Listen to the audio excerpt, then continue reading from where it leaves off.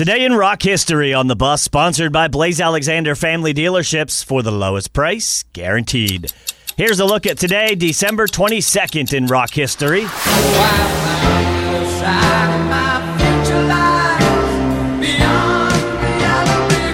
Today in 1973, already number one in America, Elton John started a 2-week run at number one on the UK album chart with Goodbye Yellow Brick Road.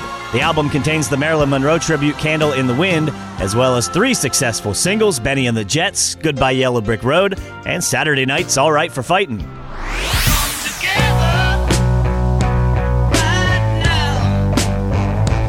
On this day in 2010, the British government declared the Beatles' famous Abbey Road Zebra Crosswalk a National Heritage Site for its cultural and historical importance.